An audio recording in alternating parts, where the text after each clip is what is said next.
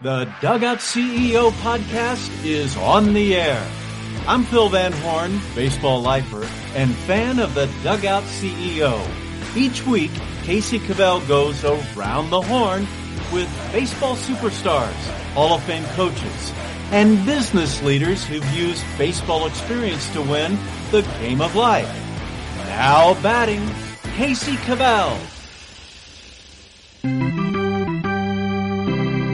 Dugout Nation, so glad to be joined by one of my favorite people, Chad Merrill. Chad is a husband, dad, entrepreneur, investor, and mentor. And he came into my life over a decade ago and taught me so many things about being a business owner and leader.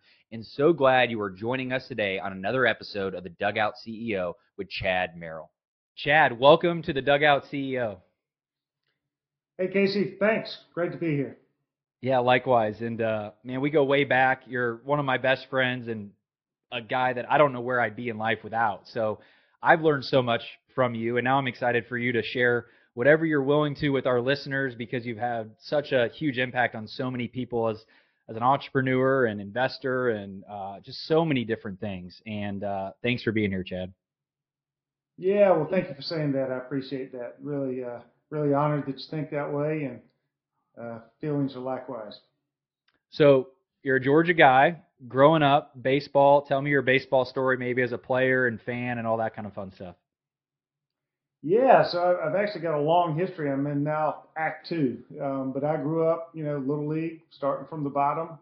I think favorite year was probably 11 or 12 when we won our all-star team, won our region. We went to state, coming from South Georgia, big trip, come up to Atlanta. The team comes to Atlanta to play in the state tournament for a few days, but just a lot of baseball,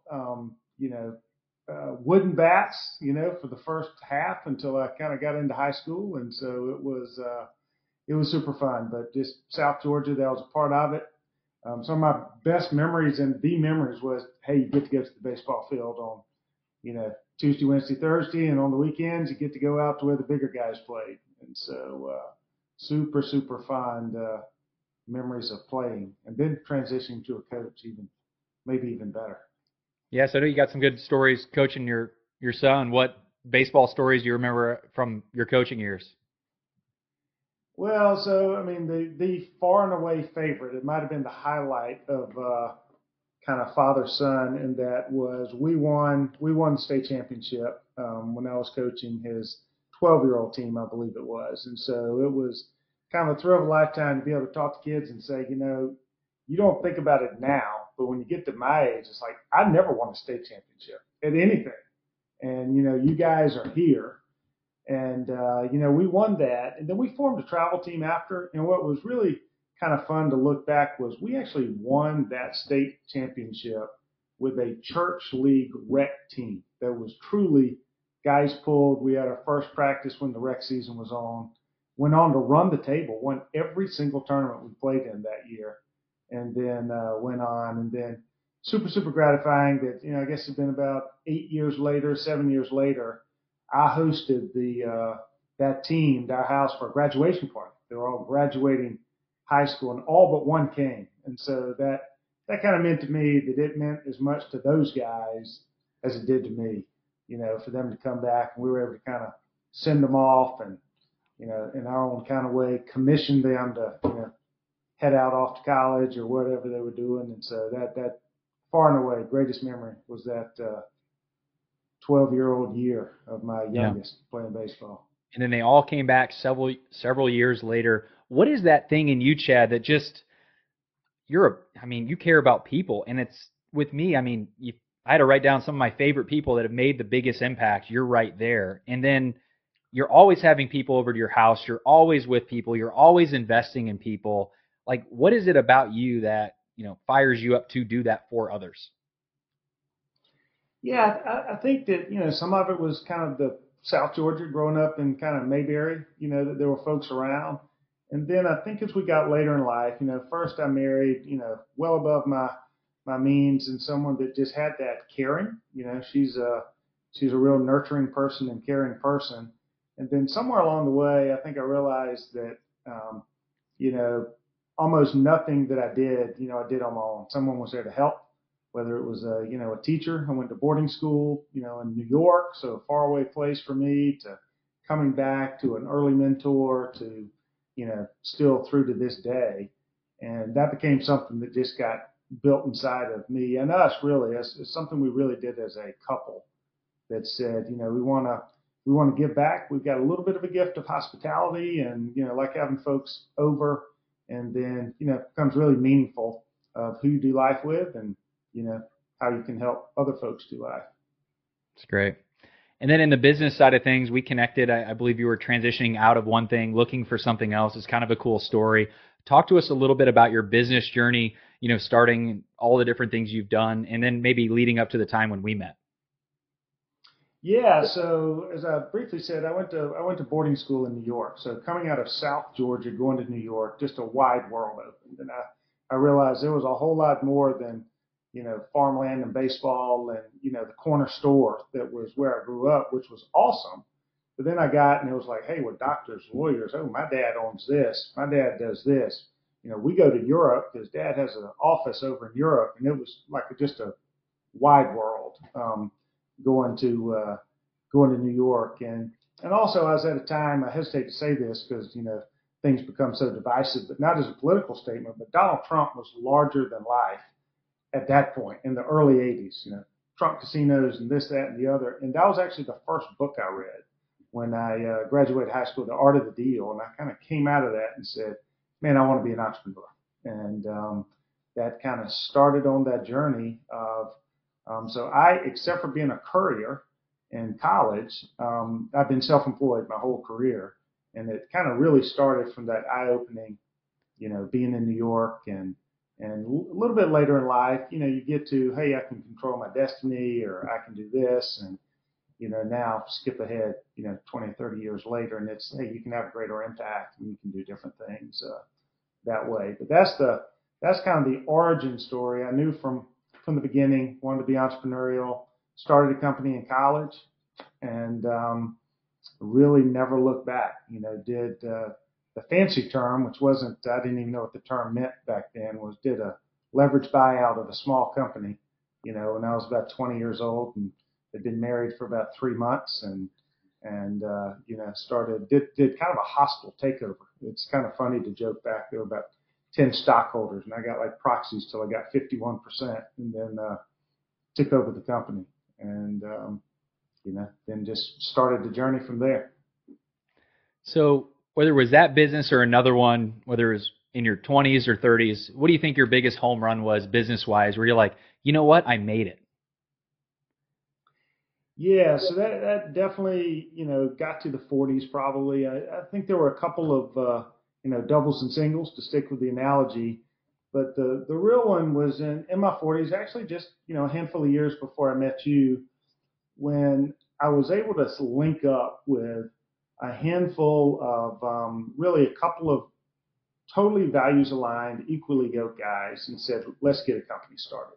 I'd been in a little bit of a disconnect from that in a worse relationship, but we got in, and it wasn't easy, and there was a lot of years it was really hard getting it started, but really locked arms with a couple of guys that really saw life the same, wanted to do family the same, wanted to do the right thing. We shared a faith, so we shared even deeper values from that standpoint, and it was just a home run of all home runs. I learned a lot. We learned a lot together. It was coming off of how not to do things, some of which, we share a little bit of background in that. Some of this, I was just aggressive, trying to do what I needed to do to kind of get things done.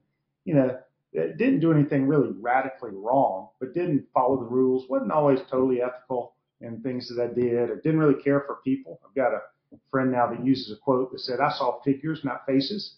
And, we kind of set out to be one that said we want to live our values. And we said that from the very beginning. And I don't tend to over spiritualize, but I think God honored our efforts. And, we came together and we built a tremendous company. We built a tremendous company in the heyday of 2007, 8, and 9, when the world was kind of melting down in the financial crisis. And we doubled and doubled and doubled, again. And, private equity came knocking on our doors. And so that was that was probably the highlight of taking something from its origin, starting and then ending up, selling to a private equity firm that sold to another private equity firm, and ultimately having 1,000 people out on the street and seeing our trucks all over town and things like that was, I think that was the home run of the business side of the career. So in 2007, 8, 9, the whole world's collapsing. You guys were doubling. How did you do it? What were the step-by-step things or the process that you did to build that company?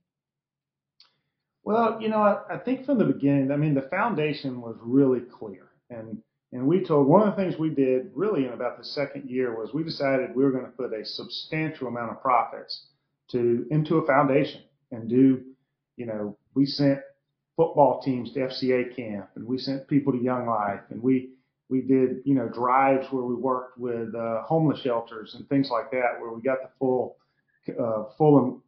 team involved. And I really think an inflection point was the first year we'd actually lost money, but we had way exceeded our expectations. I don't remember the numbers, but I think we thought, man, if we can do $4 million in sales, it'll be a great year. And we'd done maybe 5. But we didn't make money, but we said, you know what? We really had a phenomenal year. We're going to put $30,000 into that fund anyway, or 50 or whatever it was. And I think it was a real defining point for us to look at our face and say, hey, are we really grateful for what's happened? And do we believe we're going to continue?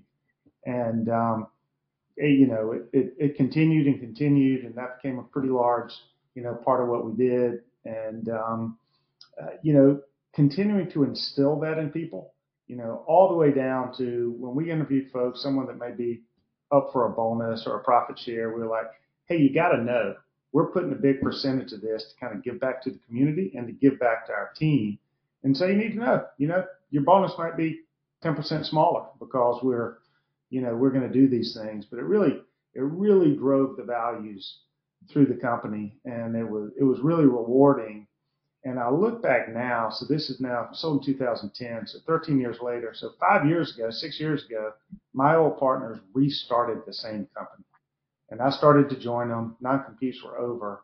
And within a year or two, probably 40 of our previous employees from the other company are now working for these guys. I'm a part of a company that was bought less than 2 years ago, and former vice president of sales, former president, and other guys are now at our company. When I asked them what that's about, they said, we just had a culture. We had trust. We had, shared values, and we want to do that again. So I think really just the foundational values. And I think you mentioned earlier, figures, not faces. When we met, I was probably figures, not faces, right? I was a youngish entrepreneur that either thought he had it all figured out or was too scared to admit that he didn't. And you kind of came in, and we had a successful business, but we had high employee turnover. We had all kinds of challenges with employee morale and retention and all of that kind of stuff. And I just remember the moment you stepped foot in our building, it just changed. And I thought that was interesting because you brought something to the table that I couldn't. And I don't know whether it was I'm not meant to do that or just my level of maturity at the time. But getting into that, with our business deal that we did together and building out DBAT and expanding locations, I want you to talk about that and Toka and what you're doing, because I think that was all culture. And it was really cool the way you were able to come in and just set the tone on day one that this was different. How did you go about that? And talk a little bit about what you're doing with DBAT and Toka and all that kind of stuff. Yeah, so they're really very directly related. We sold to a private equity firm. It was great. The financial transaction was awesome. And then over the next 2 years, we started seeing that falling apart. Private equity guys are good guys. I still speak to them, but they were running a different playbook. It's like, how do you maximize? And so over the next couple of years, we had dozens, probably 100 of our team members that left the company and just said, this isn't the same place. Some of them were mad at us, said, I can't believe, what you started. And so it was kind of taking that in to when I met you. I don't know if I shared this with you when we first met, but I had kind of written this little thesis that said, can you build a great company by really caring about employees and doing the right thing every time? And in our case, it was an 8-year-old rec league kid that we were trying to sell some lessons to. And it was like, can we do the right thing by that kid every time, regardless if it's the most profitable thing we sell or if we don't even sell him anything? And so that became just, I think it was a maturity in myself. It might have been in you also, of saying, how do we align our values with what we do every day? And also, quite frankly, some of that, and some of that I kind of look at kind of biblical standards also, that said, if you live your life, whether you're a Christian or a Jewish or anything else or not, there's like, if you live your life by the Proverbs, which just basically says, how do you treat people? How do you treat money? What are vices that you stay away from? It's kind of like, do I really believe that if we made all decisions by those basic principles, do we build a great company? And so I think I was at a little bit of an advantage walking in with you, because it was like, I want to prove that this is the case, that running something based on, caring about people and seeing people, not figures, if you will, or faces, not figures, that can be successful. Because I think much of life and Wall Street and hedge funds and, all these kind of guys tell you it's all about the numbers. Can you make a bigger profit? Can you shave a little bit off the bid? Can you slash and burn? People, hey, can you just fire 10 people because it'll boost the quarterly profit margin or whatever the case may be? And so it's not really what culture. And, I went to business school. I didn't get an MBA, but it was like, that wasn't really what I heard, going through college at that point. So, I think that was it, of just trying to say, hey, can we really align around values? I'm trying to put myself back when I was hearing this from you, and I think it was one of the reasons why I'm like, hey, I want this guy in my corner, anything I can do, because I was really attracted to that message. But I was also at a point where I was stressed out, I was maxed out, I was, kind of at a point of burnout almost. And I'm like, hey, I want to be profitable here, and I got to pay this off, and I want to invest here, and I want to start 3 or 4 more locations. So I'm like looking at more figures, not faces. What advice would you have to somebody that's in the grind right now of life? They have a business, maybe they are profitable, but they're trying to grow, and they're just putting out fires every day, or they're stressed out, or they're maxed out, or they got responsibilities at home and work. They haven't had an exit. They don't have a little bit of cushion. Time feels like it's not on their side. What advice would you have for that type of leader or entrepreneur to help them work through what they're working through? Yeah, so I think I tell, starting with people that are graduating college. If anybody asks my advice, graduating college, I'm like, you know what? It's who you work for or who you work with is way more important than what you do or how much you make. And, that is really countercultural, I think, to the thoughts. But, at the end of the day, it's really all about people. You buy from a person. And I learned that in, getting some contracts, even with public companies, thinking, oh, these are big public companies and you've got to deal with, and you got to get through all the bureaucracy. But at the end of the day, it was like me and one guy on the other side. And if we create a relationship that becomes relational and not transactional, it's probably going to be a good experience. Now, I may or may not get the job, and I particularly think that with people, and particularly today with the generation of folks, whether you call it, the Great Resignation or free agent nation, and nobody's got loyalty, and I think part of that is true, that there's been a change of values of people and folks coming to work now that are in their 20s and 30s. But I think also that some of that was built because us as companies didn't care about people. And, at the end of the day, it's your team. It's who's on the other end of your, on the other end of the transaction. The business we were in, it's like, who's that coach? How's he treating me? How's my boss treating me? Does he understand what's going on? I'm paying my student loans. I'm wanting to get married next year, or whatever the case may be. And it's pretty easily for us to rationalize. And I was a part of it with you, of saying, yeah, I don't know if the numbers say we can't afford benefits, or whatever the case may be. And that might be a reality at the time. But there's also a time that's like, well, if you can't afford benefits, and you got a 28-year-old that's just got married and is about to have a kid, he can't afford to work with you anymore either. And so, I just feel like as the older I get, that it really is all about people, and all relationships. So looking back, let's say it's, you know, what advice would you give to your 37-year-old self? They're an entrepreneur, they're a leader. What advice would you give to them now that you're like, you know what, I wish I knew this back then because I could have had a bigger impact, maybe even quicker than what you've already had?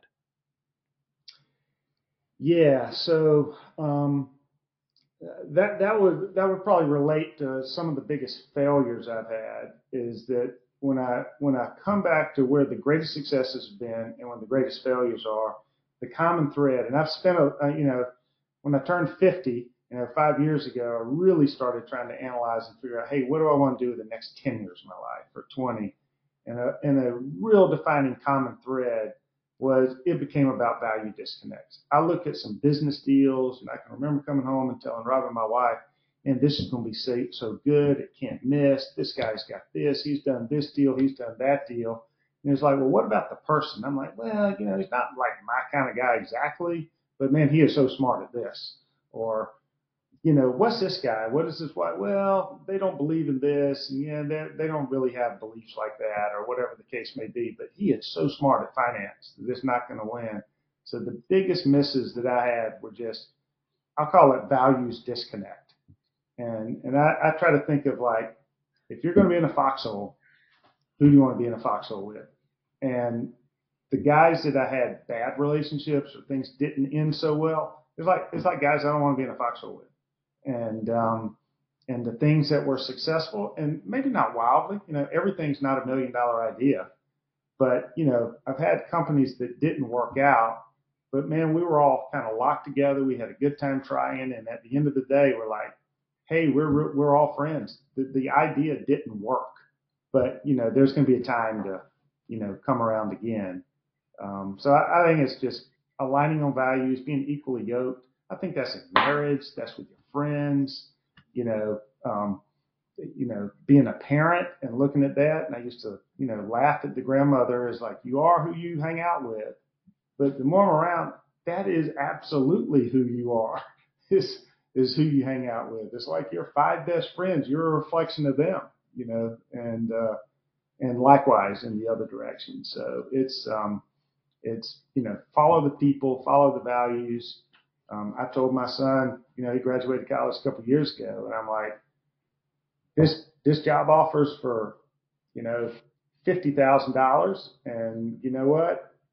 You're going to learn. This guy said he would take you in.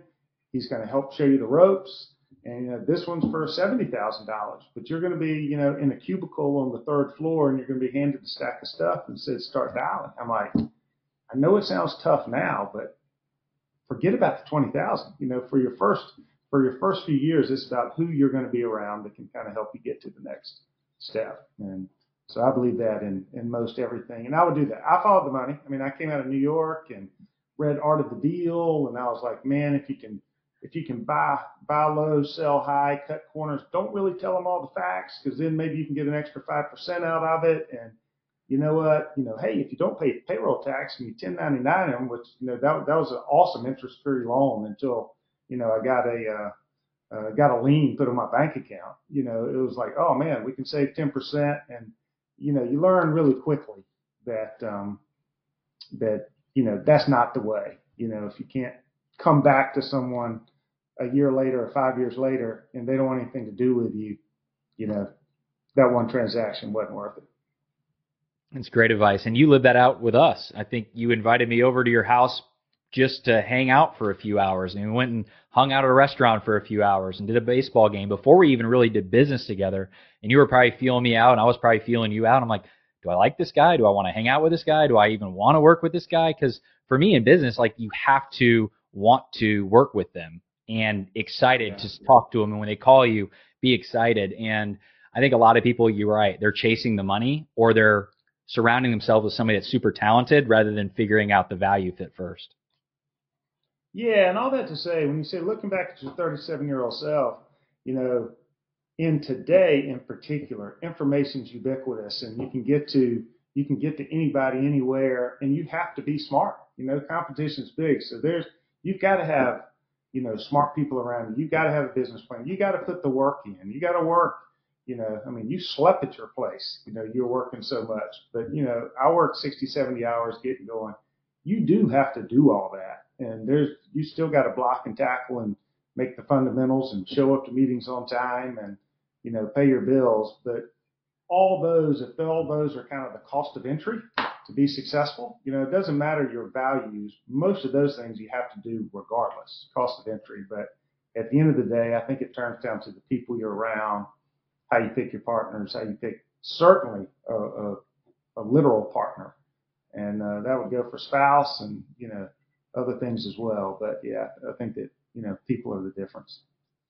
Let's talk about that for a second, because I think you or at least Robin, your wife, is probably one of the reasons I'm married. I remember my wife visited, and I'm like, hey, you should go talk to Robin and, see, about Atlanta and all that kind of stuff. And I don't know what she told her, and I think whatever she told her, I'm hoping she still feels she made the right decision.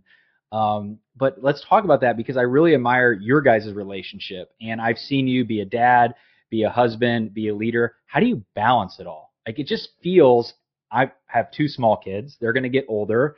I'm just seeing now I'm going to have to spend more time and more activities, but I'm also going to have to manage my relationship with my wife and businesses and all of that. Like, how do you work it all together? I think it's really hard, and I didn't always do it. One of the probably relieving talks that I heard that I reference a lot is, Andy Stanley, did a talk years ago called Choosing to Cheat. And I felt like it was directed straight at me. And it was like, hey, you want to work out and be healthy, and you want to read books and mentally stimulate, and you want to have a great marriage, and you want to be there for your kids, and you're trying to grow a business. And what was a relief to me is he's often said, you can't do it all. You can't. You have to choose to cheat. And I think what helped put it in perspective of me is there's seasons in life. There's certain things that you have to do. And unfortunately, life usually puts a lot of those seasons at one time. If you're starting a business in your 30s, that's about when you're getting married. That might be when you're having kids. And so it takes a lot of hard work. It takes, it takes intentionality. And that became my favorite word, is that, if you just walk around accidentally, which, by the way, is like probably over 90% of the population of America, you accidentally might develop some good relationships, and your marriage might be good, and your business might be good, but there's a whole lot better chance if you've got some intentionality. If you say, this is a priority in my life, and how am I intentionally going to spend time with my kids when they're 3 years old? And that'll change when they're 10 and when they're 15 and when they're 25, like mine are. And the same with the marriage. And so I think it was a little bit of a relief, and, trying to balance that, saying, hey, I'm really growing a business. I got to spend a lot of time there. But, when I do get home, is that from 6 o'clock to 8 o'clock, I'm going to totally unplug and I'm going to focus on my wife and kids. And then, I might have to go back and work from 8 to midnight because, I'm trying to start a new business or whatever the case may be. But I think there needs to be some kind of a plan. In your case, I know you were very formal about that. Put it on the calendar, block it off, and do it. In my case, I was not, and so it took constant reminders, from my wife usually saying, "Hey, you're on the phone. We're sitting at the dinner table," and my trigger on that became from a talk a friend of mine gave. There was a QT that was about a mile from my house, and that became the trigger. It's like, all right, I either need to pull in the QT and finish my conversation so I can hang up the phone and go home. But the worst thing I can do is what I used to do, is pull into the driveway, staying on the phone. It's like 10 more minutes, which turns into 20, which turns into 30, and you kind of blew it. So I think there's a little bit of pressure that you gotta choose to cheat. You got to figure out, you got to organize your life around what your priorities are. Last thing, I'm going to get you out of here on this. You mentioned people walk around accidentally. Do you think leaders, college baseball coaches, professional coaches, entrepreneurs, those are the people that are at the top of their profession. Do you think they're more not walking around accidentally? Do you think they have a plan, or do you see that even at leaders at the highest level? So I think for parts of their life, athletics, particularly at the professional or even collegiate level, are probably the greatest example of having a plan, particularly now. If you're playing collegiately, certainly professionally, you've got a diet plan, you've got an exercise plan, a sleep plan. You might have a liquids plan of, how much protein's coming in and all those kind of things. So I think in that part of their life, but, you and I are both friends with several professional athletes, and the one that I respect an awful lot was Adam Everett. And he shared with me that, I'm looking around and 90% of my teammates, when they retire, they're getting divorced. And so it's like they did not have a plan for their personal life. They did not have a plan for the kids because it was totally wrapped up. And I really don't think that's any different from the guy trying to be CEO and grow a company. You're overweighted on your professional. And then in an athlete's, it's really stark. One day you get a call from a coach and says, your career's over. And so it's oftentimes literally just that fast. You're at practice on Monday and Tuesday you're unemployed and you're told to go back home to your family who you haven't seen, but 47 days a year for the last year. And all of a sudden it's like, wow. And so I do think there's a lot to be learned from the skills of great leaders and athletes professionally, but I don't know that there's a lot to be learned personally. I think we're all in the same boat on that.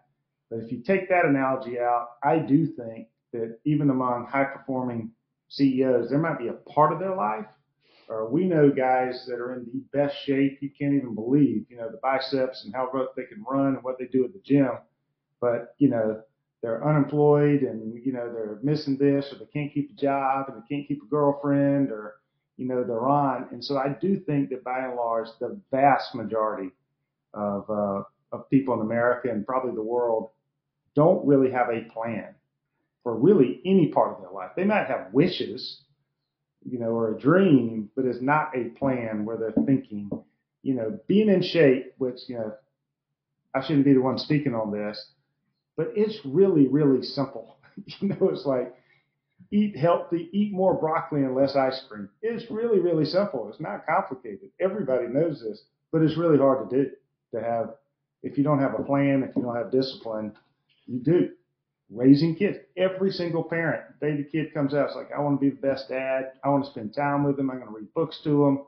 And then life happens. And so Intentions, another great book, a quote is like, your direction, not your intention, determine your destination.